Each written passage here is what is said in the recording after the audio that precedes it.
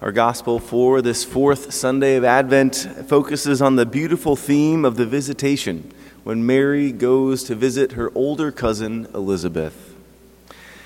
The younger cousin is going to visit the older, and there is great love and great faith that has filled the hearts of both of these women. There is great respect and honor given freely, without any ill will to each other.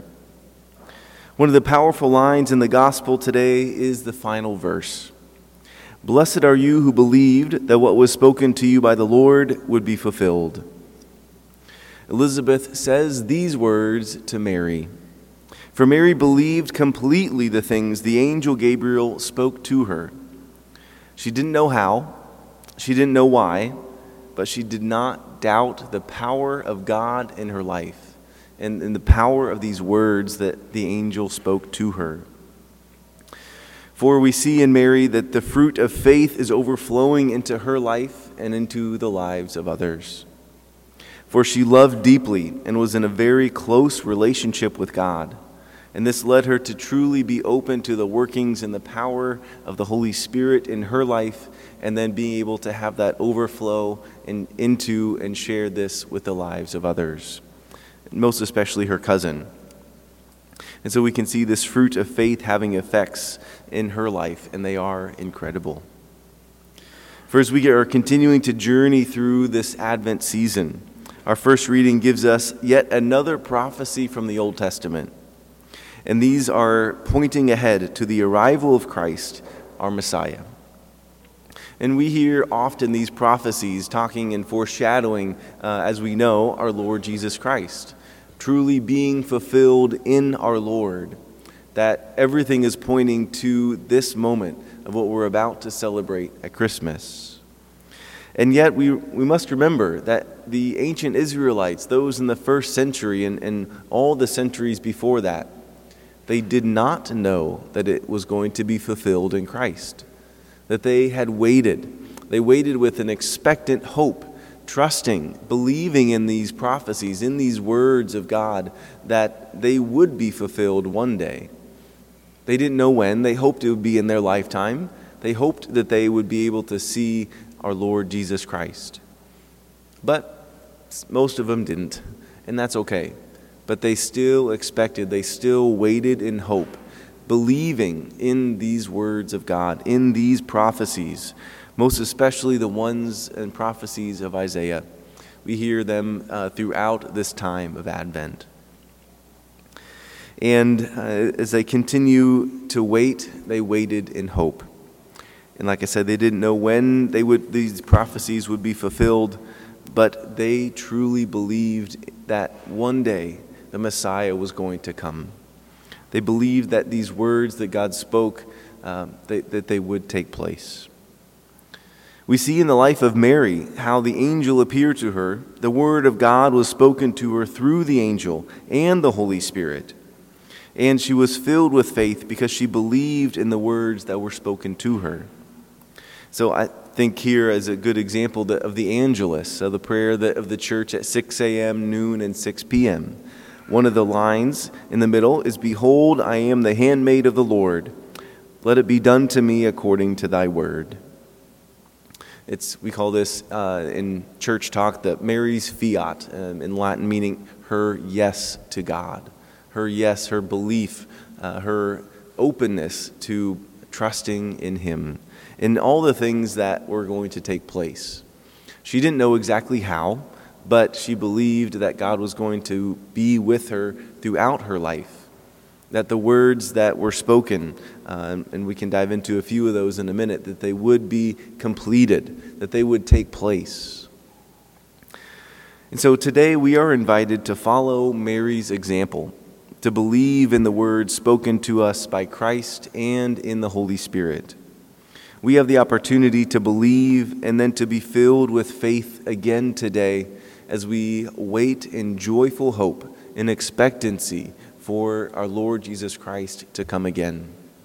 We have all these signs around us. Today we have all 4 candles lit of our Advent wreath, pointing to us that yes, Christ is coming soon.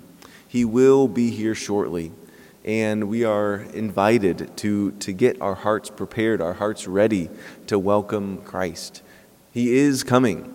He will come. He has come in the past, and he is going to come again in the future. One of the church fathers, Venerable Bede, once wrote about our gospel today. Every soul which has conceived the word of God in the heart straightway climbs the lofty summits of the virtues by the stairs of love, so as to be able to enter into the city of Judah, to the perfection of faith, hope, and charity. We'll break this down just for a minute. He talked about every soul that has conceived the word of God in the heart climbs the lofty summits of the virtues. That began for us at baptism, when we receive this word and when we have been open to this word throughout the entirety of our life. And God wants to continue speaking to us, will continue giving us his presence, giving us the word to encourage us in our life. When we receive this word and when we are open to it, when we have the opportunity to say, Lord, I don't know how this is going to take place. I don't know what exactly is going to happen or why you're choosing me for this or that. We are invited to still believe. We are invited to have faith, to trust in the words that God has spoken, that he is so good, that he will guide us in our life, and most especially believing in the facts that this life is not the end. Believing that our Lord has come to save us, to free us from sin, and to lead us to everlasting life. When we let these words sink into our hearts and come to fruition, then we are able to straightaway climb the lofty summits of the virtues, choosing easily what is good, avoiding what is evil. And we do so by the stairs of love. Through charity in the midst of our hearts and in our life. Then we were able to enter, Bede says, the city of Judah, but for us we can understand this as our heavenly home. One day we can enter our heavenly home by the power and grace of God that has been given to us even now. Believing just like Mary that these words would be fulfilled, believing that they will be complete, that they are true even though we may not fully understand or grasp their effects or their purpose or their power in our life. And so as well, we ask for God's grace through faith and hope and charity, that one day we can be with him.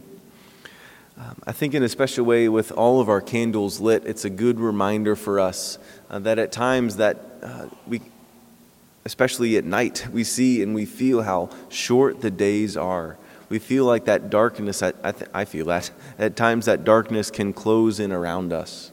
That we may not always have that belief and trust in God and in the belief in the words that he has spoken to us.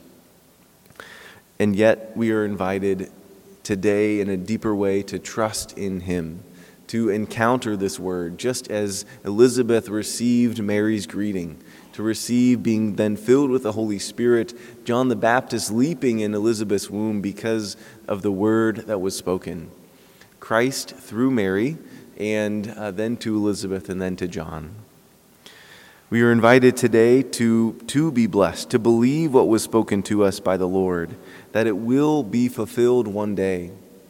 We are invited to not let that darkness close in around us, but this light of Christ is shining, and is to be kept shining brightly in the midst of our life. To not be put under a basket, but on a stand or a Advent wreath for all to see. For all to see and for us to believe. An invitation today for us to believe in these words that have been spoken to us, that they have been spoken by the Lord, and one day they will be fulfilled. And so let us renew our commitment and ask for a renewal of faith, hope, and love today so that we can welcome the Word of God, Jesus Christ himself, again at Christmas.